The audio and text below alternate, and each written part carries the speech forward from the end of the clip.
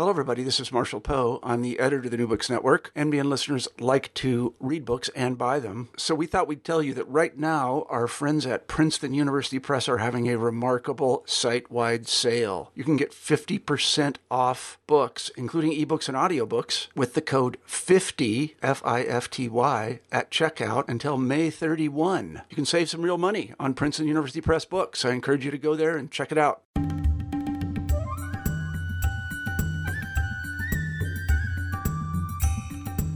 Hi everyone, welcome back to another episode of South Asian Studies. We are a channel with the New Books Network. And today we are talking to Michael Levien about his first book, Dispossession Without Development: Land Grabs in Neoliberal India. So this book just came out with Oxford University Press this year. And Mike is assistant professor of sociology at Johns Hopkins. Thank you so much, Mike, for joining us here at South Asian Studies. Thanks for having me, Madhuri. Well, let's start right back to how you became a sociologist, and more specifically, what brought you to the politics of dispossession. It's a good question, because there's not actually that many sociologists who study dispossession. But I was interested in, my interest in dispossession really started before graduate school, when I was volunteering with the anti-dam movement in the Narmada Valley in central India, which probably many people know about. It's one of the most famous anti-dam movements in the world, that unfortunately, despite it's really energetic and committed organizing over, 2.5 decades. Was not able to stop this big dam from being built and flooding out hundreds of villages. In 2004, I unfortunately witnessed a number of homes flooded out when the Indian government raised the dam height another 10 meters. After that experience and coming back to the U.S., I decided that I would pursue a PhD in sociology, largely to look at these kinds of issues. And then as I returned to India over in subsequent years, a new generation of land struggles started to emerge increasingly in the plains rather than remote river valleys, against things like SEZs, real estate projects, various kinds of private investment. So there seemed to be some shift in the political economy of land dispossession that had occurred, and I wanted to try to understand what that shift was, and that's kind of the inspiration for the book. What had changed from the era of large dam building to the era of land dispossession for special economic zones and various other kinds of privatized and increasingly speculative economic investments. And ethnographically speaking, the book follows a case study, a longitudinal case study of a village you call Rajpura in the western Indian state of Rajasthan. And unlike a lot of anti-dispossession struggles, which were increasingly successful in that decade, right? So between 2005 and 10, I would say, this SEZ actually got built, right? So what motivated your choice of a case of dispossession that actually played out? Right. I mean, at the time, a lot of attention was focused on these very, contentious sites of so-called land wars in India, places like Nandigram and Niyamgiri and Singur and so on.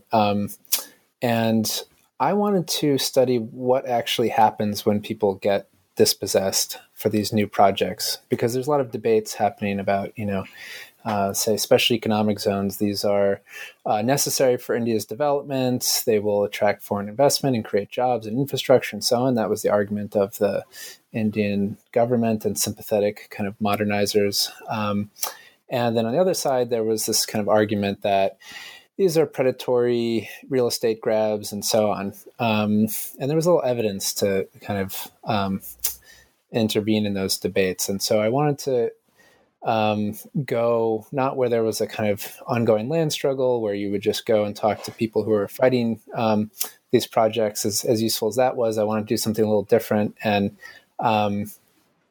go where a project had either kind of not faced resistance or overcome resistance and actually get built. So you can say, well, what is the political economy driving these projects? What are their consequences for people when they're dispossessed? And so I found this project in Rajasthan a little bit by chance. I was studying Hindi in Jaipur, and I found out that this large special economic zone, the Mahindra World City, had been built 25 kilometers outside of the city.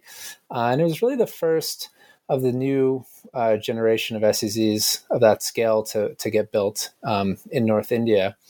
And so I gradually started interviewing people about it, and through some serious efforts that I describe in the preface to the book, eventually made some contacts in the village, and then moved there to start the village study. And I'm assuming all our listeners know what a SEZ or a special economic zone is, but just in case folks aren't familiar with this term, I think specific to the subcontinent, will you just give a brief explanation? There's a kind of a genealogical relationship to, EPZs, which were, a much earlier, form through which mostly, Western multinationals wanted to invest in, poor countries and exploit labor with very little, labor protection or regulation or taxes. And so these things started to get promoted in the 50s and 60s. But the most proximate model for India's SEZs were China's. So China, Shenzhen, and so on, these massive now urban agglomerations started as SEZs. And they were largely in China, though, built by the government. They were much bigger than India's. Now, when India, about 10 years into liberalization, decided it wanted to do something similar, not been able to jumpstart manufacturing the same way as China. And so it passed a special economic zone policy in 2000 and then an act in 2005.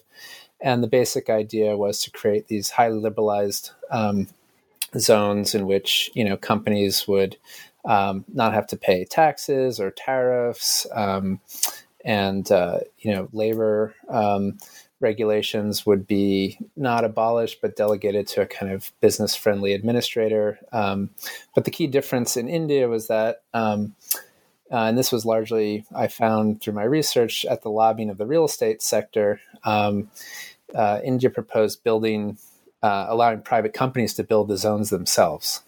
So what would happen is the government would acquire land using the eminent domain. That's the euphemistic term used in India's land acquisition. It's really coercive dispossession. The state, says to farmers, you have to give your land up for these projects. We'll give you some compensation and so on. And then what happens is that a private company gets this huge amount of land and can sell half of it for export-oriented companies, and then save about half the land to build upscale residential and commercial real estate.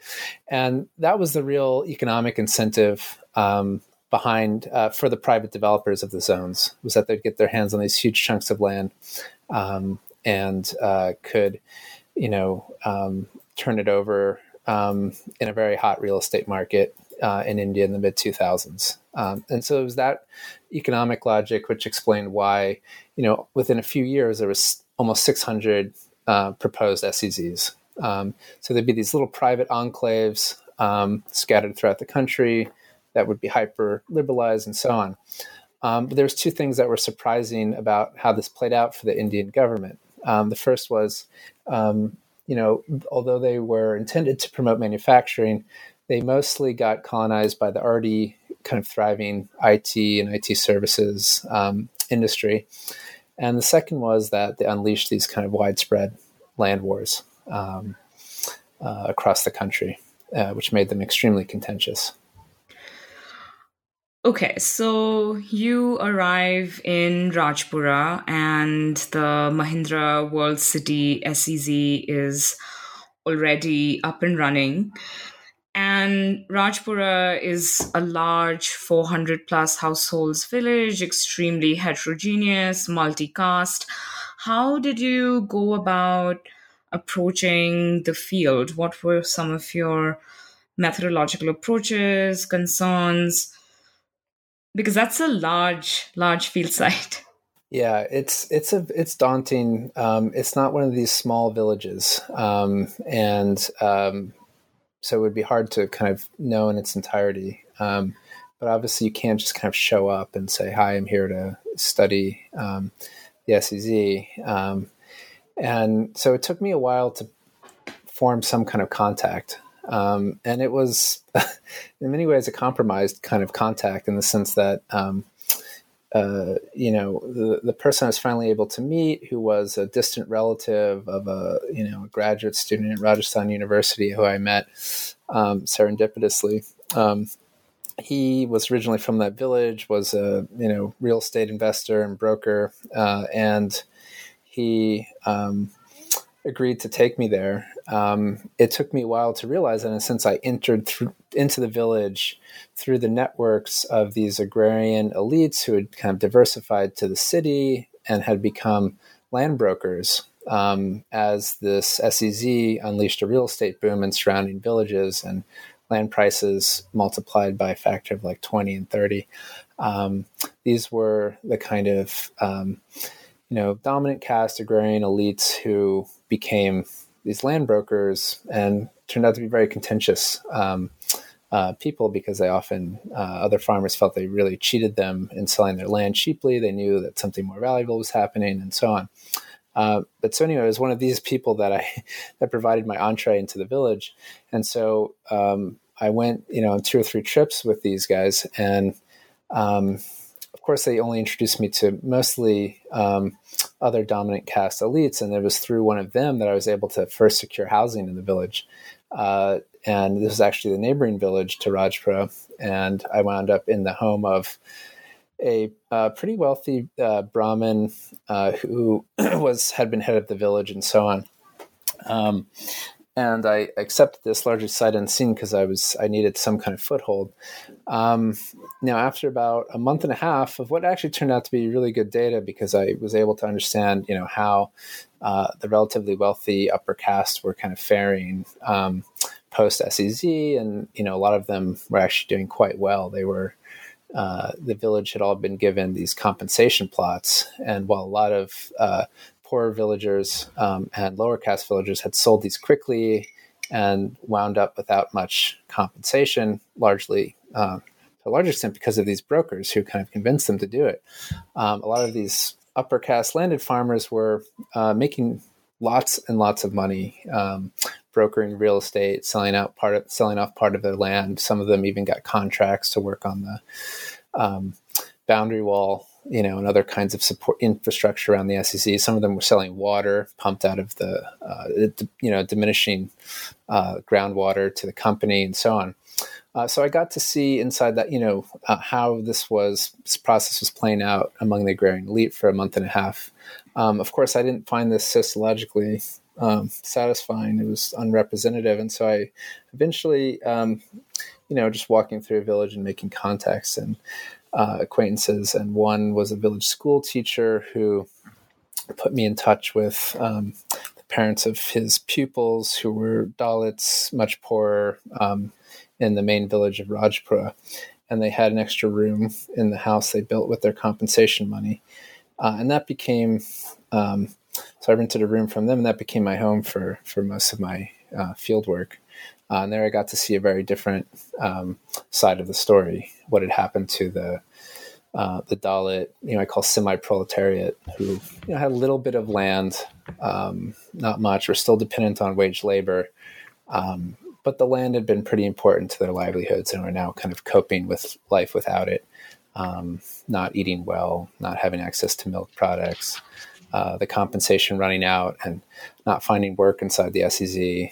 And so I followed those families and how they were kind of struggling to not fall into the kind of, utter precarity of the fully proletarian condition, being an unskilled laborer in rural India and going from one, construction site to another.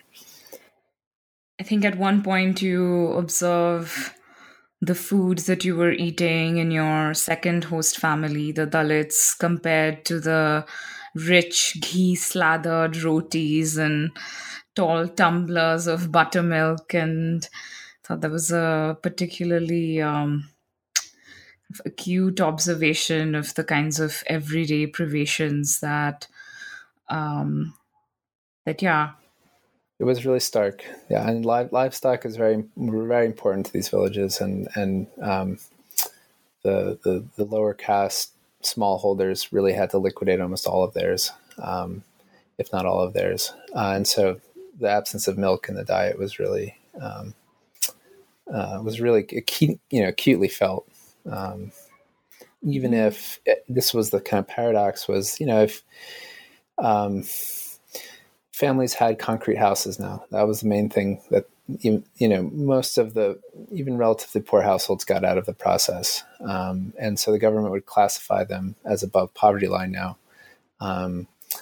But they didn't have steady income and their diets had deteriorated because the precarious and low paying jobs they're able to get didn't compensate for the loss of agricultural land and livestock. You also conducted a survey in 3 villages, but you also went into corporate offices of Mahindra City, but then also Jaipur and Gurgaon.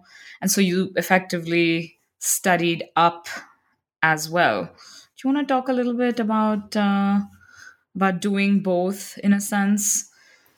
Sure. And that's what I started with. And even before I was able to make a contact in the village, and it turned out to be fairly easy to get those interviews. And I think, certainly there was some privilege of being a foreigner and being American that gave me access to some of those elites fairly easily.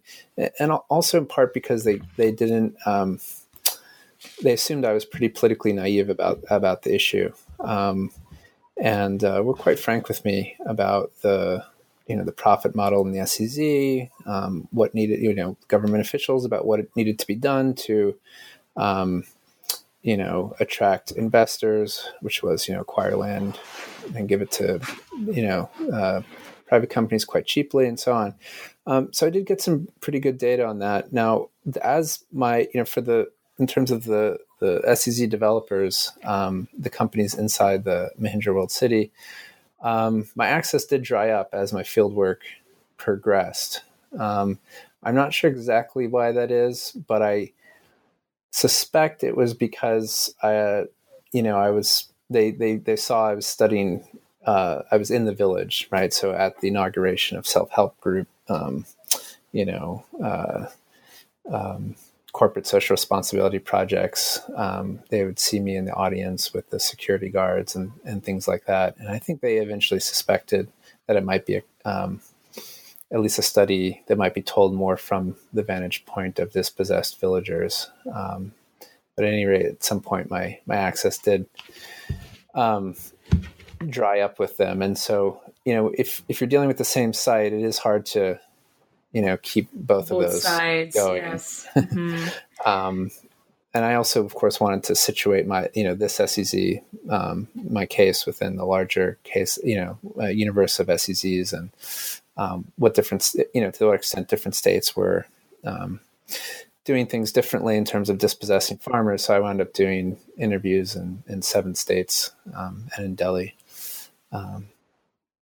Which kind of is the information that, is chapter 2 and chapter 9.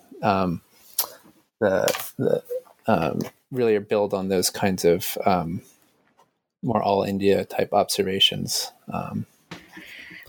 So, yeah, I'd, like to perhaps go back more in depth to the book. And, very early on, you point out that land dispossession has been ubiquitous since the 15th century, right, across the world. And more specifically, it has been integral to the rise and consolidation of capitalism. But this interest in, quote unquote, the land wars or land grabbing is relatively new, both in the popular media as well as, within academia. So how can we, account for perhaps this disjuncture, or rather, how would you contextualize your research against this trend, this efflorescence of interest in land grabbing now, even though it's something that, has accompanied human history for a very long time? Right. It's a good question. Land dispossession, of course, is a very old phenomenon. Even if we're just, talking about already consolidated states dispossessing their own populations, there's work that shows even before eminent domain was established in Europe, you had, knights taking land for castles and so on. And of course, a lot of the debates, the scholarly debates around dispossession were about the original transition to capitalism in England, what Marx called primitive accumulation. So there's a large literature around primitive accumulation, which is basically about the transition from a pre-capitalist to capitalist society. And of course, the question that Marx doesn't really address is, what does this mean outside of England? And, Marx actually never really paid much attention to the economic forces driving dispossession. He was more interested in, how dispossessed peasants, furnished the supply of landless proletarians that was a necessary precondition for capitalism. So Marx left this kind of, post hoc, a bit functionalist account of the transition to capitalism in England. But how do we think about the ongoing relationship between land dispossession and capitalism?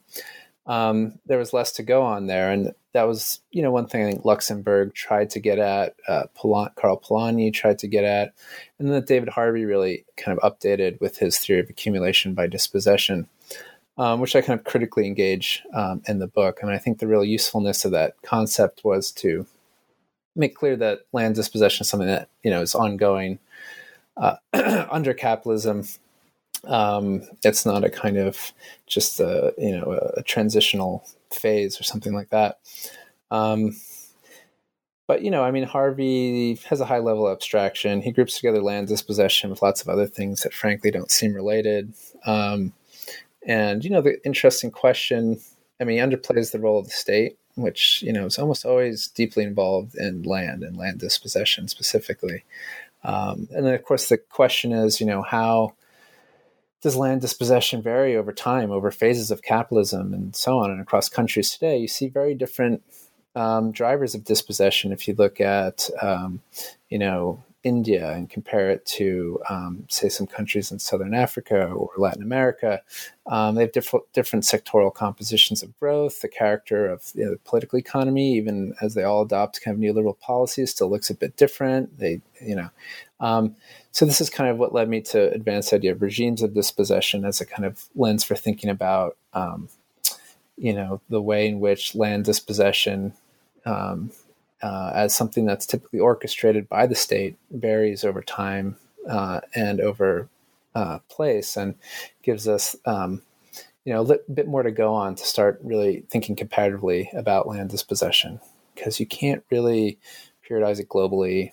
It's very clear that this is not about when the state grabs land for a freed trade zone, so private real estate capital can arbitrage on the value of dispossessed land for farmers. This has nothing to do with a transition to capitalism, right? This is about enabling private speculation and a kind of global economy and so on. So this is why I think that the notion of primitive accumulation as applied to contemporary land grabs is pretty misplaced.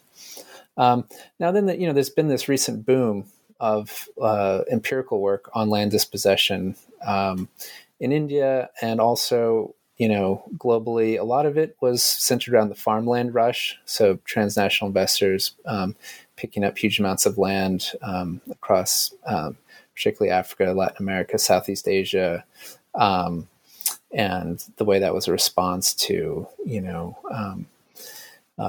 financial crisis, to, food price inflation and changes in global food economy and so on. So that's gotten a lot of attention. But then, there's this larger also history of scholarship, which is particularly rich in India on, land dispossession. It was often called development-induced displacement, for dams and other kinds of projects. So it's exciting new work being done. And the one thing I would say about it is that the work can be more in dialogue with each other and kind of understand, why does land dispossession look different in India, or China, or different parts of India, and so on. And, how does that impact the emergence of anti-dispossession movements, what their specific politics is, and their goals, and why they're successful or not, is kind of a wide open area of research for, I think, young scholars. And so I was hoping with this book to kind of contribute to that research program. I mean, yeah, the very title of your book, I think, encapsulates the argument that you keep coming back to over and over again, which is that dispossession, by itself doesn't guarantee any development, be it the modernist hubris, which says that, dispossession is inevitable, and the Marxist position, which, envisages the dispossessed to automatically transform into revolutionary army of proletarians. And so, do you want to talk a little bit about how you problematize the very notion of development itself as contained within these two regimes, and then how you set up, that confrontation between the regime of dispossession on one hand and what you call the mandatory attention that we need to pay to the specificities, right, of the agrarian milieu that we are analyzing, because both have to be present in equal kind of nuance and depth. Right. Yes. I mean, because this was really the main target of the book, was to critique kind of modernizing assumptions about dispossession, right, which are extremely long-standing and deeply ingrained, certainly in my discipline of sociology, I think in many disciplines, and is shared not just by kind of modernization theorists, but certain variants, I would say, historically of Marxism. Whether or not it's an accurate reading of Marx is, an interesting and complex debate. But certainly many Marxists have also assumed that the disappearance of the peasantry was kind of a necessary and inevitable stage in the transition to capitalism and therefore socialism, whereas kind of your straightforward modernization theorists just see that, moving peasants out of agriculture and so on is necessary for economic growth. And in the context of current debates in India, that position is extremely prevalent. It's in, the newspapers. It's being made by, politicians, by economists, and government officials. And what I wanted to do is really push back against that argument. And I want to say, look, land dispossession, first and foremost, is just redistribution. You're taking land from one group of people and giving it to another. Now, under capitalism, it's typically an upward redistribution. And so, of course, one question is, so is it really an argument that, the so-called less, productive people should always relinquish their, means of production to those who can put them to higher and best use? I mean, if so, that's an argument, it's a normative argument, not an analytical one, for the kind of upward redistribution of wealth. But then it also struck me there's a huge empirical problem here, right? I mean, which is, when you dispossess land for different purposes, in different contexts, can have different, outcomes. And instead of just subsuming that into this kind of latent term development, let's try to understand the different trajectories of capitalism that are being facilitated by dispossession in different times and places, and what that means, both in terms of what kind of economic growth is generated, but also the distribution of that growth. And so what I wanted to argue is that not that, under India's post-independence developmentalist period, the so-called developmentalist period, that land was not necessarily, dispossession was not serving development in some kind of normative sense. It was deeply impoverishing. I started by discussing the Narmada Valley. I mean, what happened to the people dispossessed for large dams in India was horrific. They got terrible compensation. They were almost always impoverished and very rarely shared in the kind of benefits of whatever project was being, put on their land. It was just a different phase of capitalism. It was one in which the state, prioritized industry over speculation. It's one where the public sector typically managed the projects that were built on dispossessed land. There were certain kinds of not always effective, commitments to labor intensity and balanced regional development. It was still no golden age of dispossession, but it was different. Right. And with the transition to neoliberalism in India since the 1990s, what I try to track in the second chapter of the book on the genesis of the land broker state is how state governments now become basically land agents for private real estate capital. So, dispossessing land for anything that represents growth, right, becomes, they're willing to do that for anything. Doesn't matter if it's going to create jobs. It doesn't matter if it'll provide, if the infrastructure will be in a private enclave that only, corporations and wealthy people can enjoy. As long as it's a higher value land use than agriculture, it's a public purpose in its development. And so what I try to show in the book is really how exclusionary this particular phase of capitalism is, and what the results are when you dispossess, farmers for it, and to just really problematize this narrative.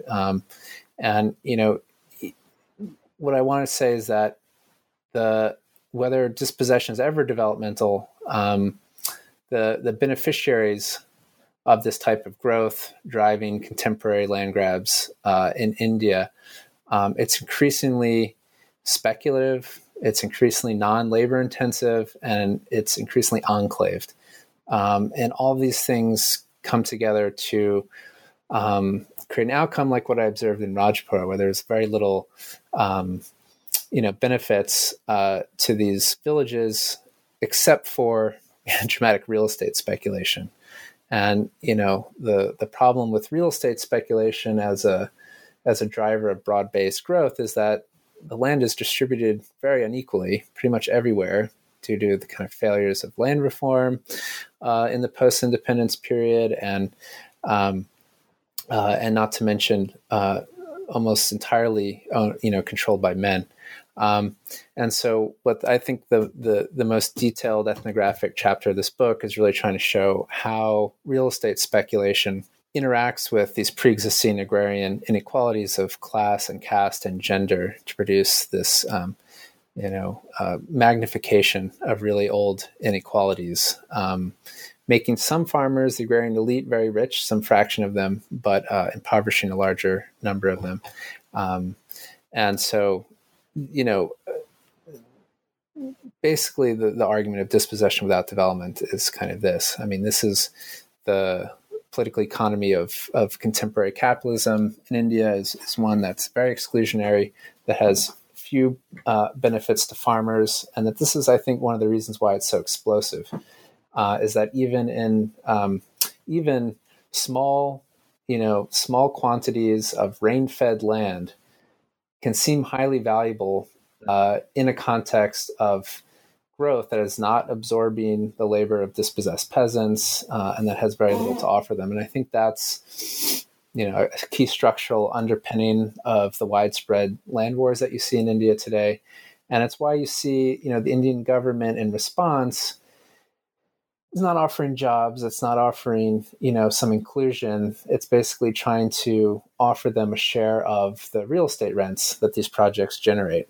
and it's not actually willing to even offer that much. The ostensibly pro-farmer policy that was implemented by the last Congress government was, the BJP government has since tried to dilute it. It received pushback and had to step back, and then now it's trying to basically undercut, a law that tried to at least moderately raise compensation across the country. And so, what I try to argue is that this kind of underlying, until India's growth model becomes more inclusive, you're not going to see these kinds of land wars go away. And even attempts to kind of buy off farmers are unlikely to really succeed in undermining these land struggles.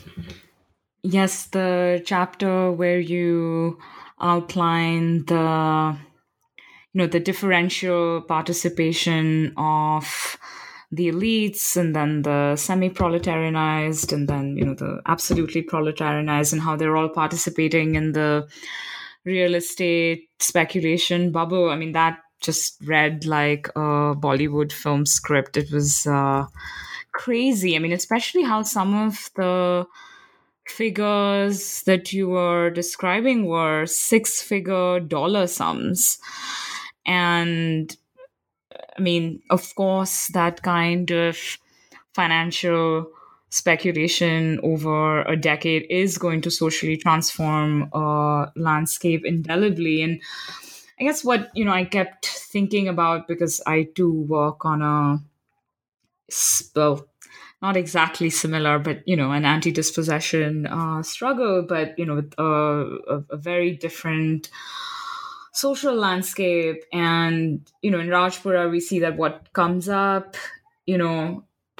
in their neighborhood is an elite enclave with a knowledge economy where they just realistically cannot participate in a sustainable way. And that certainly does not, compare to the kind of support that they, could glean from their livestock, their means of production. And so, and in my case, the interlocutors are far less capable of ever participating in development of this nature.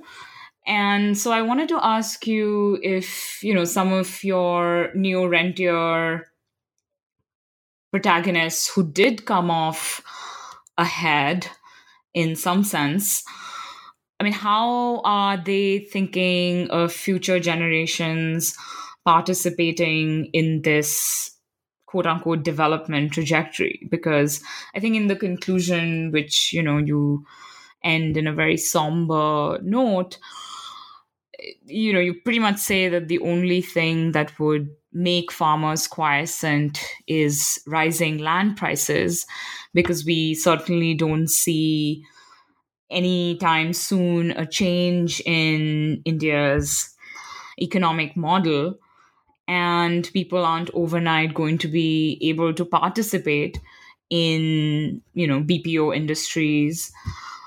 So what is the game plan for people who are doing somewhat okay, in that they have the social capital to have come off better than others? But again, as you point out, it's relative, not absolute. How are they thinking of the future? Yeah, that's a good question. I guess I should start by saying that, in addition to criticizing modernization theorists and certain variants of stagist Marxism, my third target was really those who kind of romanticize villages, right, as being these kind of harmonious peasants, commoners, and so egalitarian, right? Yeah, and if you have just any passing knowledge of the agrarian structure across most of South Asia, you realize that's kind of ridiculous. But you have steep inequalities everywhere. They do vary a lot, across regions and even across villages within regions. Now, the region I studied specifically is obviously very different from, where you studied in Orissa. And this is very much a kind of plains peasant milieu. and it's in Rajasthan, where you had a princely state until India's independence, where you had, an agrarian structure that, it's not much of a stretch to call it feudal. You had lords, the Rajput jagirdars that controlled all of the land and owned the villages and extracted corvée labor and so on. And underneath them, you had relatively well-off fractions of Brahmins and Jats who came out of the land reform process in the 50s with most of the land.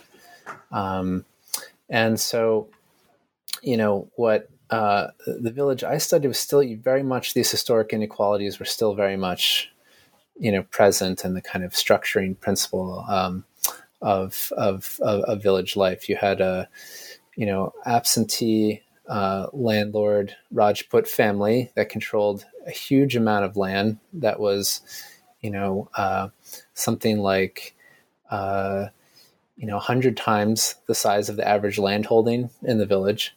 And the scion of that family had been educated at elite schools, was a investment banker at Citigroup in Mumbai, and I was just blown away by.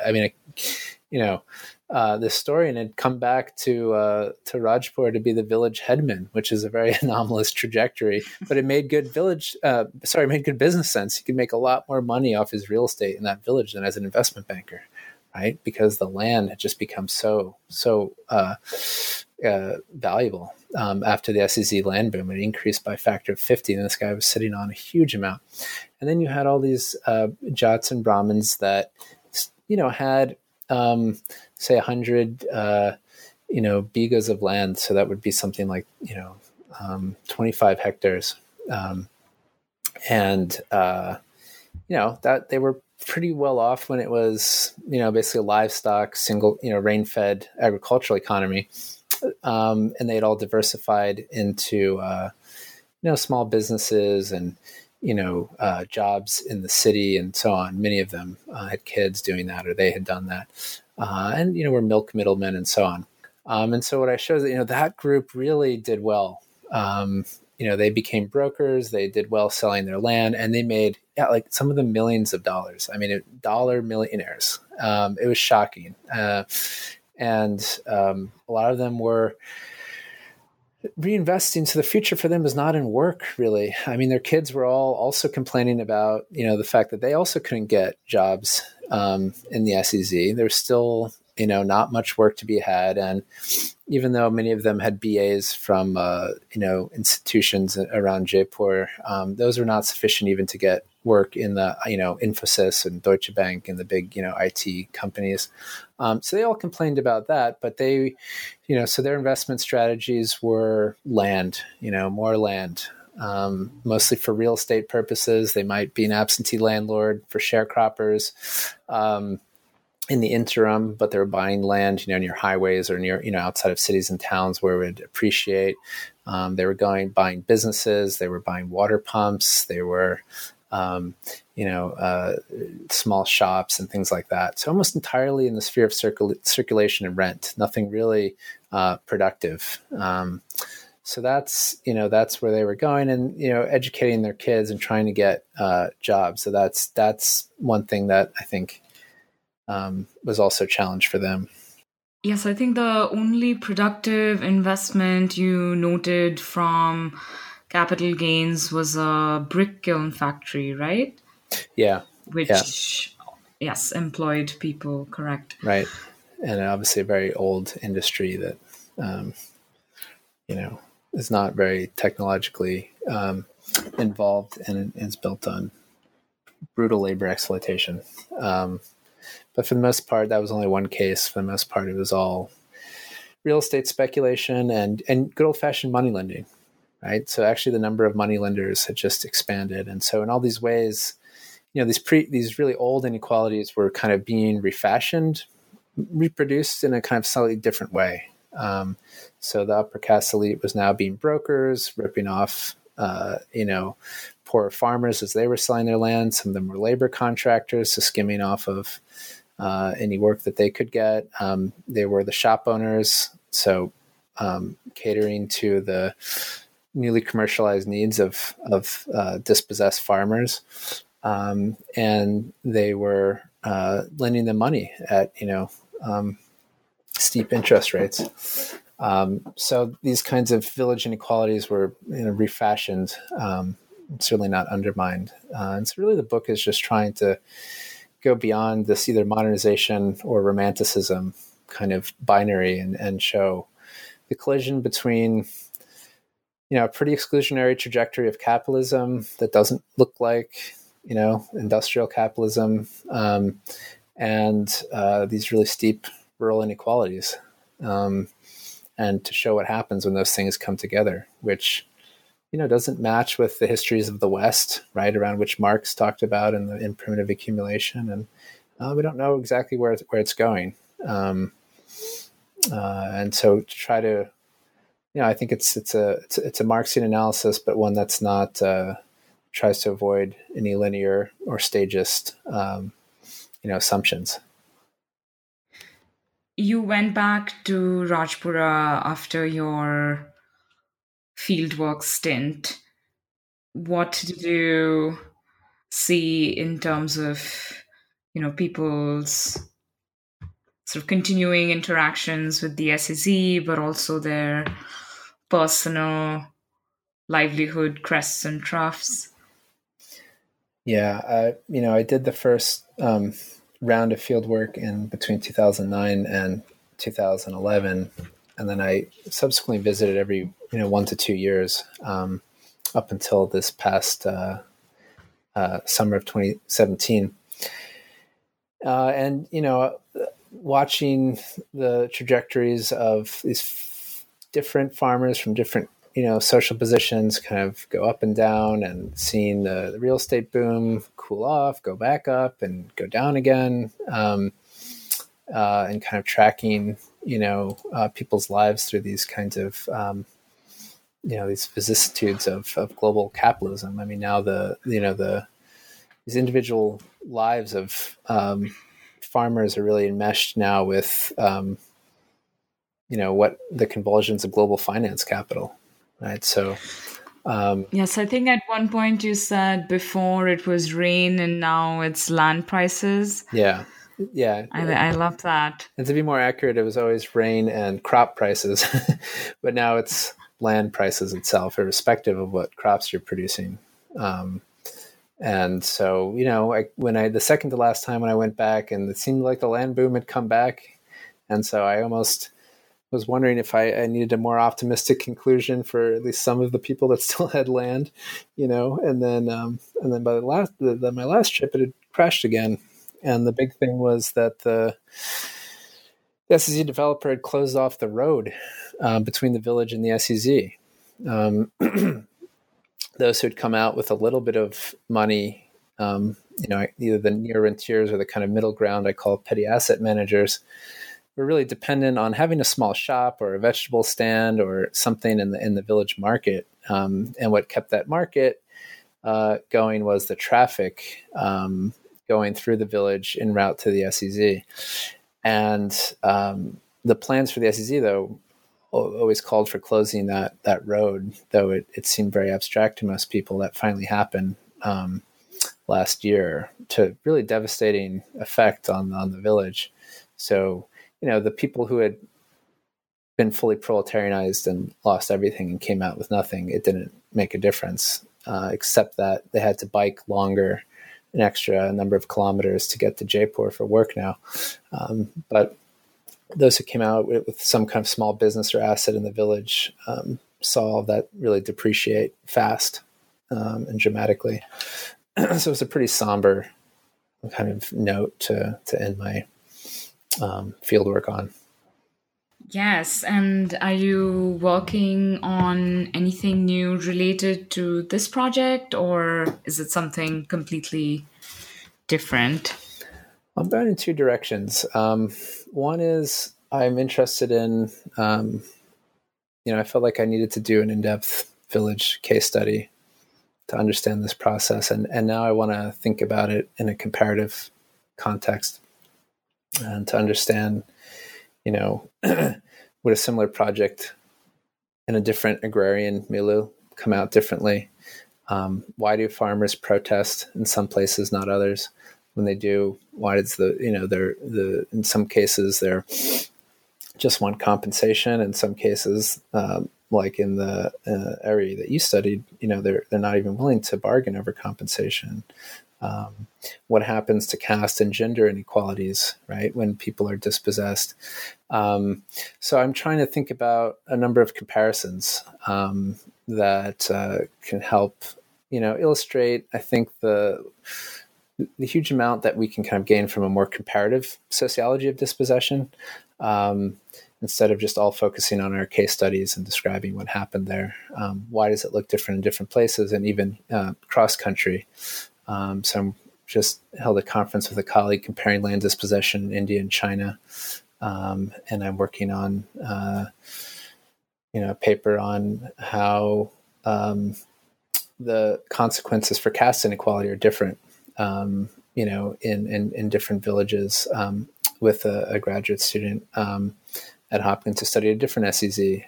So that's one kind of direction I'm going in. And the other is an ethnography of land mafias, which is, would take a bit to explain, but these are groups that are neither exactly, they're grabbing land, but they're not doing it through the state's formal processes of eminent domain. And they're also not exactly just regular real estate brokers or investors. But these are kind of informal coalitions of elite investors, government officials, politicians, guys with muscle power and village brokers and police and so on that use a lot of strategies to force people off their land cheaply.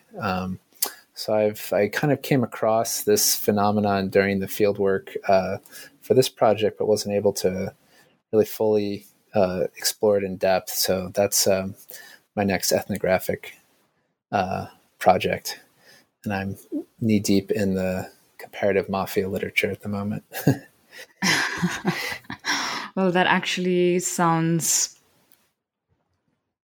very, I was going to say titillating, but that's probably not the right word. I just finished watching the entire Sopranos. Yes, I'm on the last season.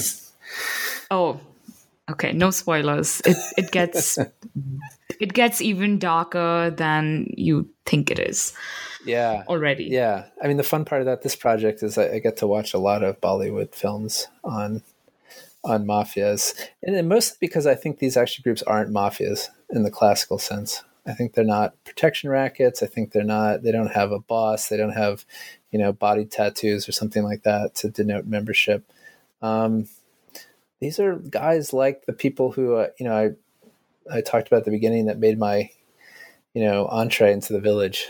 Real estate guys who probably some days do above board deals, and then other days do things like, well, I know that this guy's in a fight with his brother. Let me buy out his brother's interest and pressure him to sell. And if he refuses, I bought off the police because I have a politician in my pocket, and maybe I have some guys I can call to come by and intimidate him, things like that. Or, let me encroach on, the land next to mine, or let me, sell the same plot in my housing development to 3 people, things like that. But I don't think they have, Tony Sopranos.